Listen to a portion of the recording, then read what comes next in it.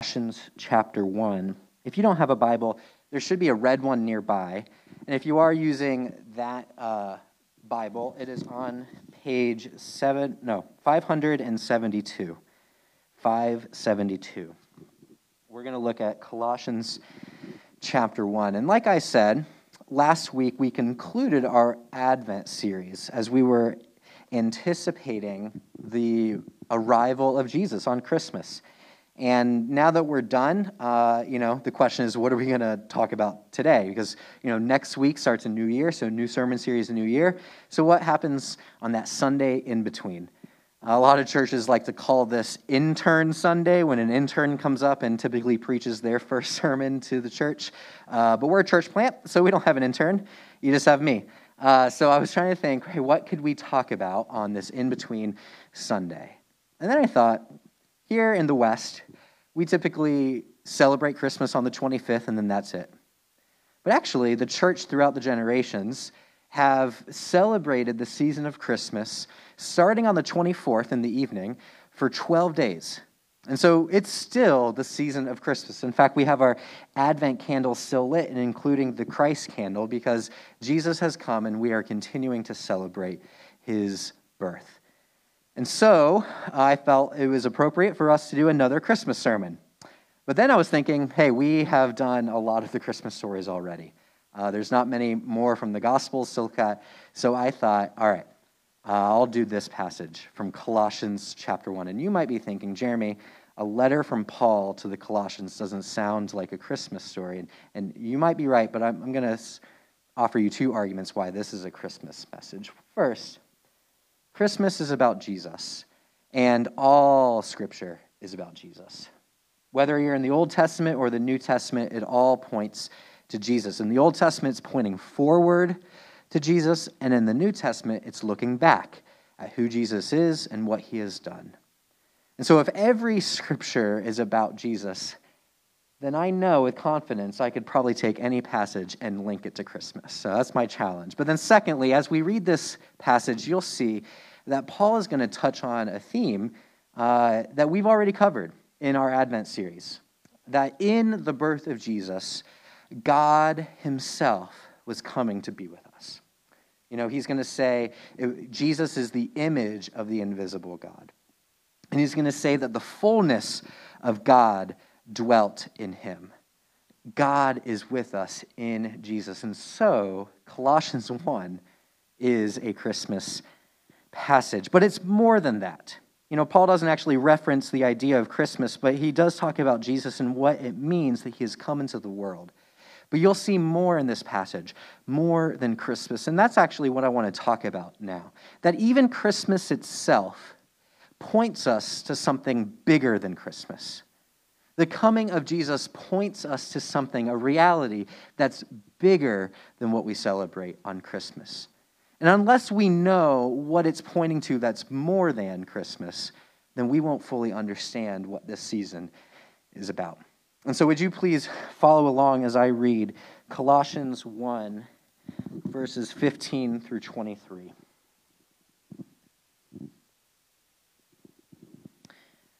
He is the image of the invisible God, the firstborn of all creation. For by him all things were created in heaven and on earth, visible and invisible, whether thrones or dominions or rulers or authorities. All things were created through him and for him. And he is before all things, and in him all things hold together. And he is the head of the body, the church. He is the beginning, the firstborn from the dead, that in everything he might be preeminent. For in him all the fullness of God was pleased to dwell, and through him to reconcile to himself all things, whether on earth or in heaven, making peace by the blood of his cross. And you, who once were alienated and hostile in mind, doing evil deeds, he has now reconciled in his body of flesh by his death, in order to present you holy and blameless and above reproach before him, if indeed you continue in the faith, stable and steadfast, not shifting from the hope of the gospel that you heard, which has been proclaimed in all creation under heaven, and of which I, Paul, became a minister. Let us pray. Heavenly Father, we thank you for the gift of your Son, Jesus, and we ask through your Spirit and your word that it would enlighten our hearts to see, what does this season point us to? It points us to something that is bigger than itself. Open our eyes to see that through faith this morning. In Jesus' name we pray. Amen. As we look through this passage, I'm going to focus on three things that are more than Christmas. And that's my outline for today. The first is I want to show you that Jesus himself is more than Christmas.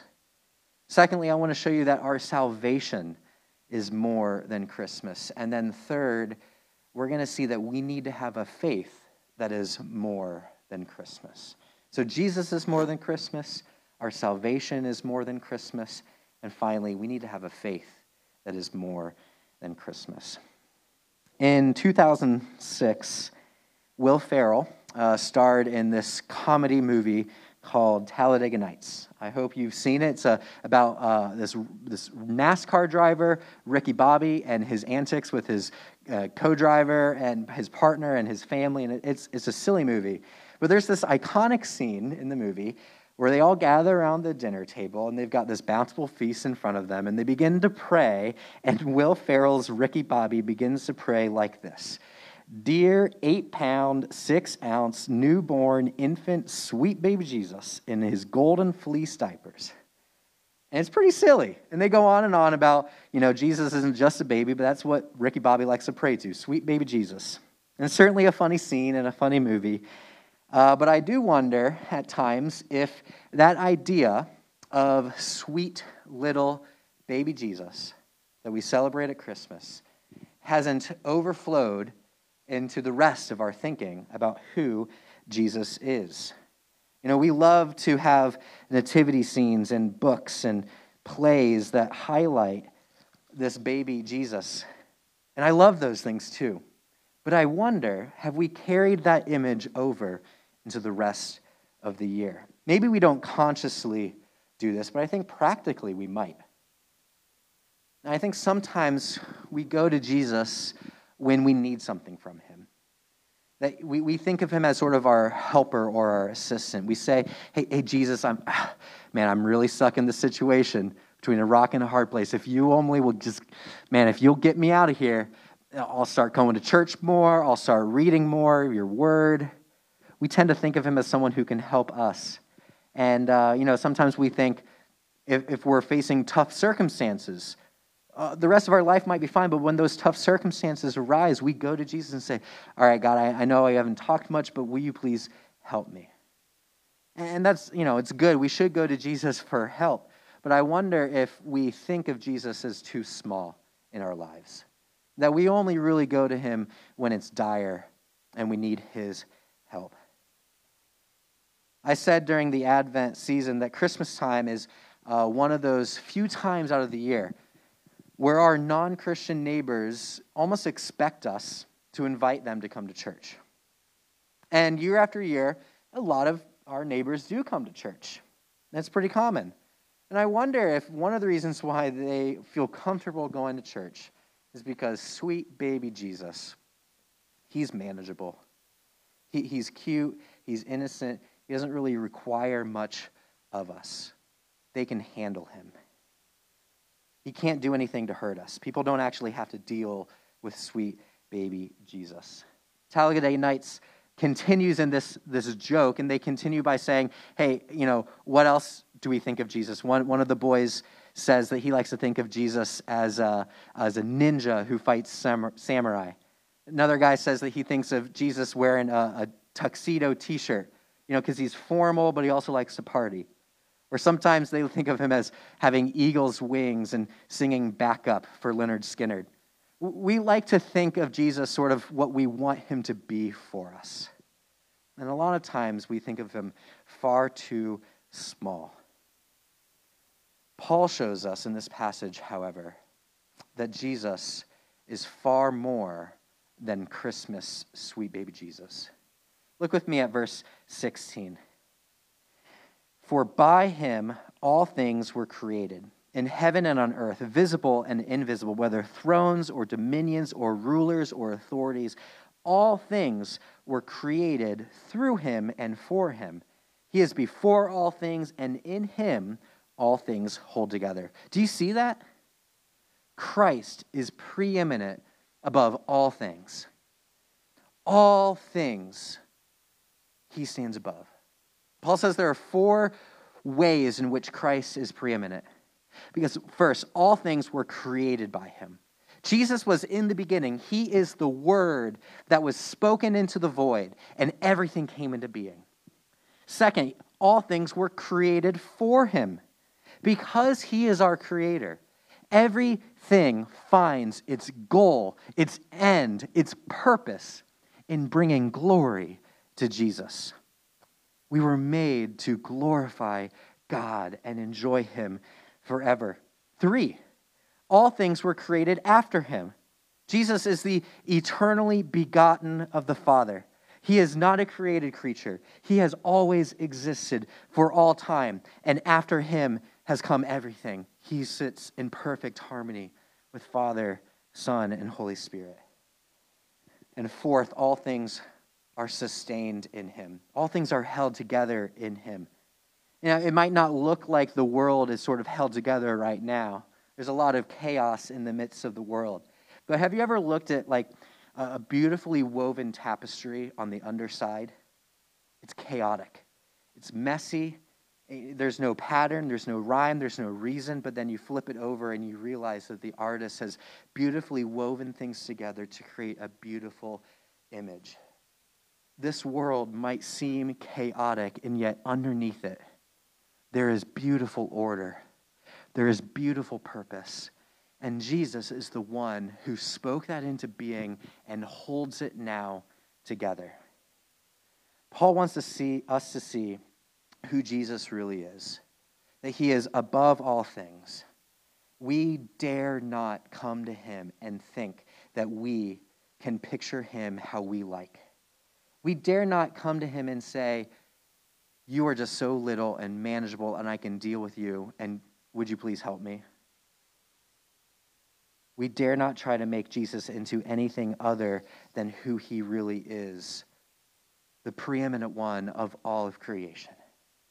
The pastor, Tim Keller in New York City, talks about when he came to realize this. He was sitting in a class, and the teacher explained the preeminence of Christ like this.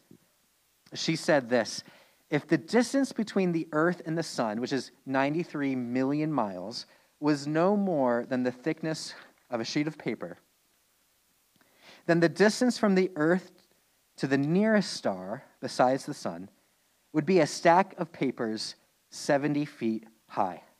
And the diameter of the Milky Way would be a stack of paper over 300 million high. Keep in mind that there are more galaxies in the universe than we can even number. There are more, it seems, than the dust specks in the air or the grains of sand on the seashore. Now, if Jesus Christ holds all of that together in just the word of his power, is he the kind of person that you simply ask into your life to be your assistant? No. We need to have a proper understanding of who this Jesus is. He is the one who stands above it all.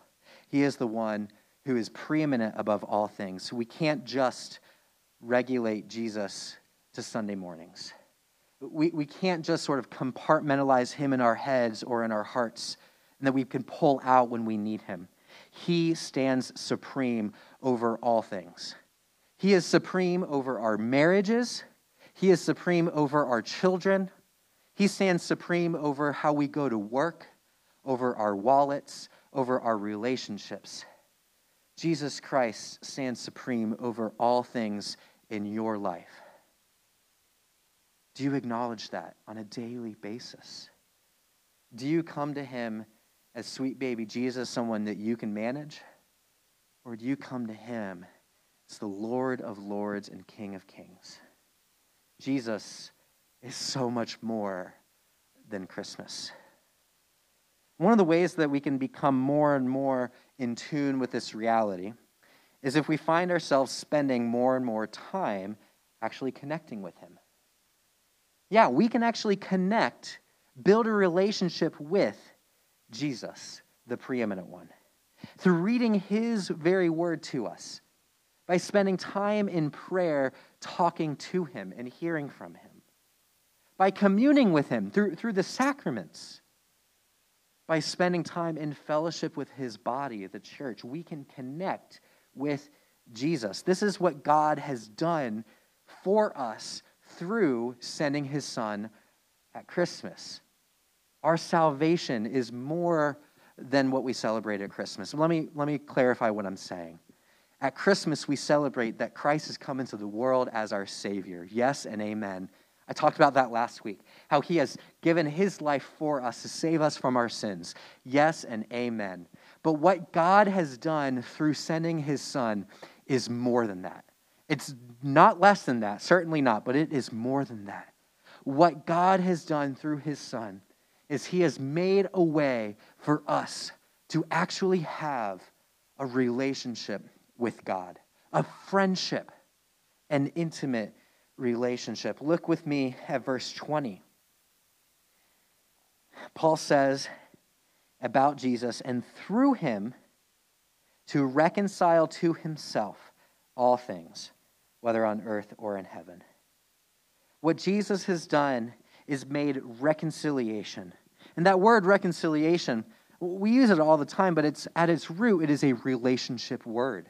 It is a word to describe two parties that once were at odds and now have come back together. We use it often in terms of marriages. When marriages are going through rough times and they seek out help in counseling or pastoral care, what we want to see in those marriages is reconciliation, coming back together, becoming friends, enjoying time together. What Jesus has done for us to reconcile us is he's taken two parties that were once at odds with each other and has brought us back into relationship. This is what Paul says in verse 21, that we were once alienated from God. We were hostile in our minds towards him. We were doing evil deeds which were overflowing out of a rebellious heart. We were God's enemies. But then Jesus came and has made us his friends again. We have been reconciled to God. What Jesus offers us through Christmas is more than just our salvation, our redemption from sins, how great that is. He has offered us a relationship. This is what is so beautiful about Christianity. It is not a religion, it is a relationship. What Jesus offers us is a relationship. And I know Christmas time, and it's hard to get away from that religion word. Christmas time is filled with traditions, whether it's in the church or at home with your family. I know for me growing up, I went to church every Christmas Eve, got all dressed up. We went out to dinner. Our grandparents were in town for it. We sort of sat in the same seat every time. I had to remember the songs that my parents liked to sing in church. And, I knew when to stand up, when to sit down. We did candle lights like we did last week. That was my tradition growing up. Maybe you've had some similar traditions yourself. But I think the idea of tradition and religion, maybe even on a weekly basis, we sometimes fall into that too. We get up on Sundays and we think we have to dress up, and we go and we find our seats, and we know when to stand up, we know when to sit down, we know when to speak, we know when to be silent. We know what to say when we come forward. We know all the rules, the rituals. But rituals aren't just for more traditional churches. Even take less traditional churches. There's still rituals there too. You're not going to wear suits, but maybe you'll wear skinny jeans and do your hair a certain way because that's what everyone else does. You get your weekly skinny vanilla latte. You find your seat that you sit in every time so that you know who's around you to say hi to. You know the way that the music goes, how to sway back and forth, raising your hands. You know the rituals. Like, it doesn't matter what style of church, whether traditional or not traditional, contemporary, whatever. Every church has rituals. And so the problem isn't, let's get rid of rituals. The problem is we need to remember that what Jesus offers us is a relationship. so that when we come to church, whether it's Christmas or any old Sunday, what we come with is we enter into a relationship. It's like the difference between attending a royal wedding and hanging out at your friend's barbecue in the backyard. We're watching The Crown, so I'm thinking about royal weddings a lot. At a royal wedding, you have to get dressed up, and you have to know where to stand, and you can't misbehave. You're always wondering, hey, if I get out of place, they're going to report me, and then the host, the queen, she's going to kick me out. There's sort of rules you have to follow. And that's different than going to your buddy's barbecue, right? You don't care so much what you're wearing. You come in, you feel like you're the welcomed guest. You can sit down next to the host and laugh. You can just be yourself. The difference here is not so much formal versus informal. It's relationship over distance. Like at a royal wedding, you are not close to the host at all. But at a barbecue, man, you can sit right next to them. There's a place for formality when we come to God. Yes, we need to be reverent. But we always need to remember that we come to God as our friend who welcomes us in, where we can be real, we can be ourselves. We don't have to worry that we're going to be reported and kicked out. We can be friends with God. We are friends with God. We're in a relationship with Him. Would friends be a word that describes your relationship with God? I mean, if you ask one of your friends if they thought that you were friends with God, would they say yes or no? And I don't mean like Facebook friends where you chose to follow him years ago and now you hit mute on his feed so you don't have to listen to what he says because he's crazy conspiracy theories.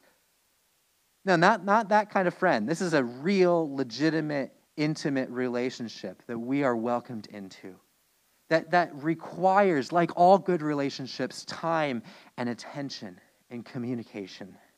Like, I know this is a struggle for me. I mean, it's hard to find even just 5 minutes in such busy times to connect with God. From the moment I wake up, my mind is just flooded with thoughts about the day, about work and family and our schedules. And then I get going and I go to work and I do all I got to do.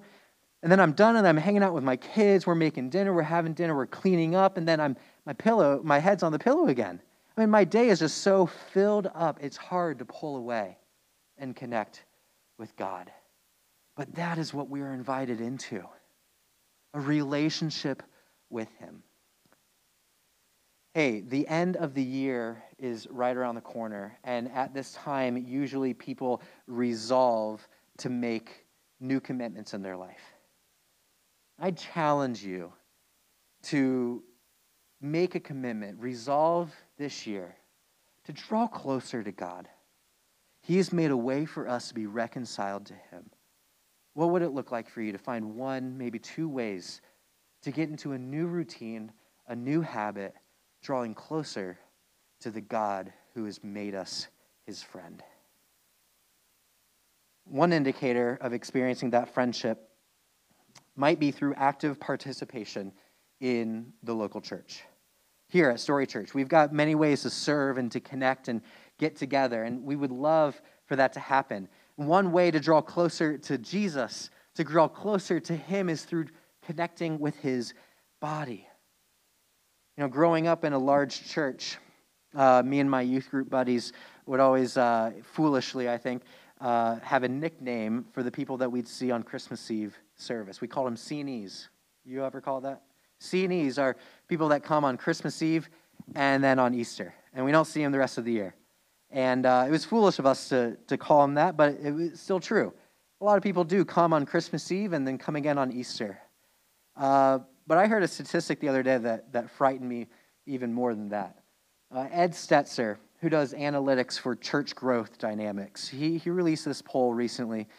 He concluded that amongst active church members, not C&Es, active church members, that their participation in Sunday morning worship service is that they would attend 5 out of every 8 weeks of the year. 5 out of 8. That's just slightly over 50%. These are active church members. And I know that we've sort of have an asterisk on that. We're a church plant. We need higher participation. I mean, we would shut our doors if we had 5 of every 8 weeks. But it makes me think, if that's attendance on Sunday mornings, man, what does our faith look like Monday through Saturday? Even for active members of a church, what does our faith look like Monday through Saturday? Christmas is it's a unique time of the year. Everything around us, the whole world, enables us, it sort of motivates us, it propels us to remember Jesus. It's unique, and the whole rest of the year is not like this, but Christmas is like this. So, like, every store reminds us of Jesus.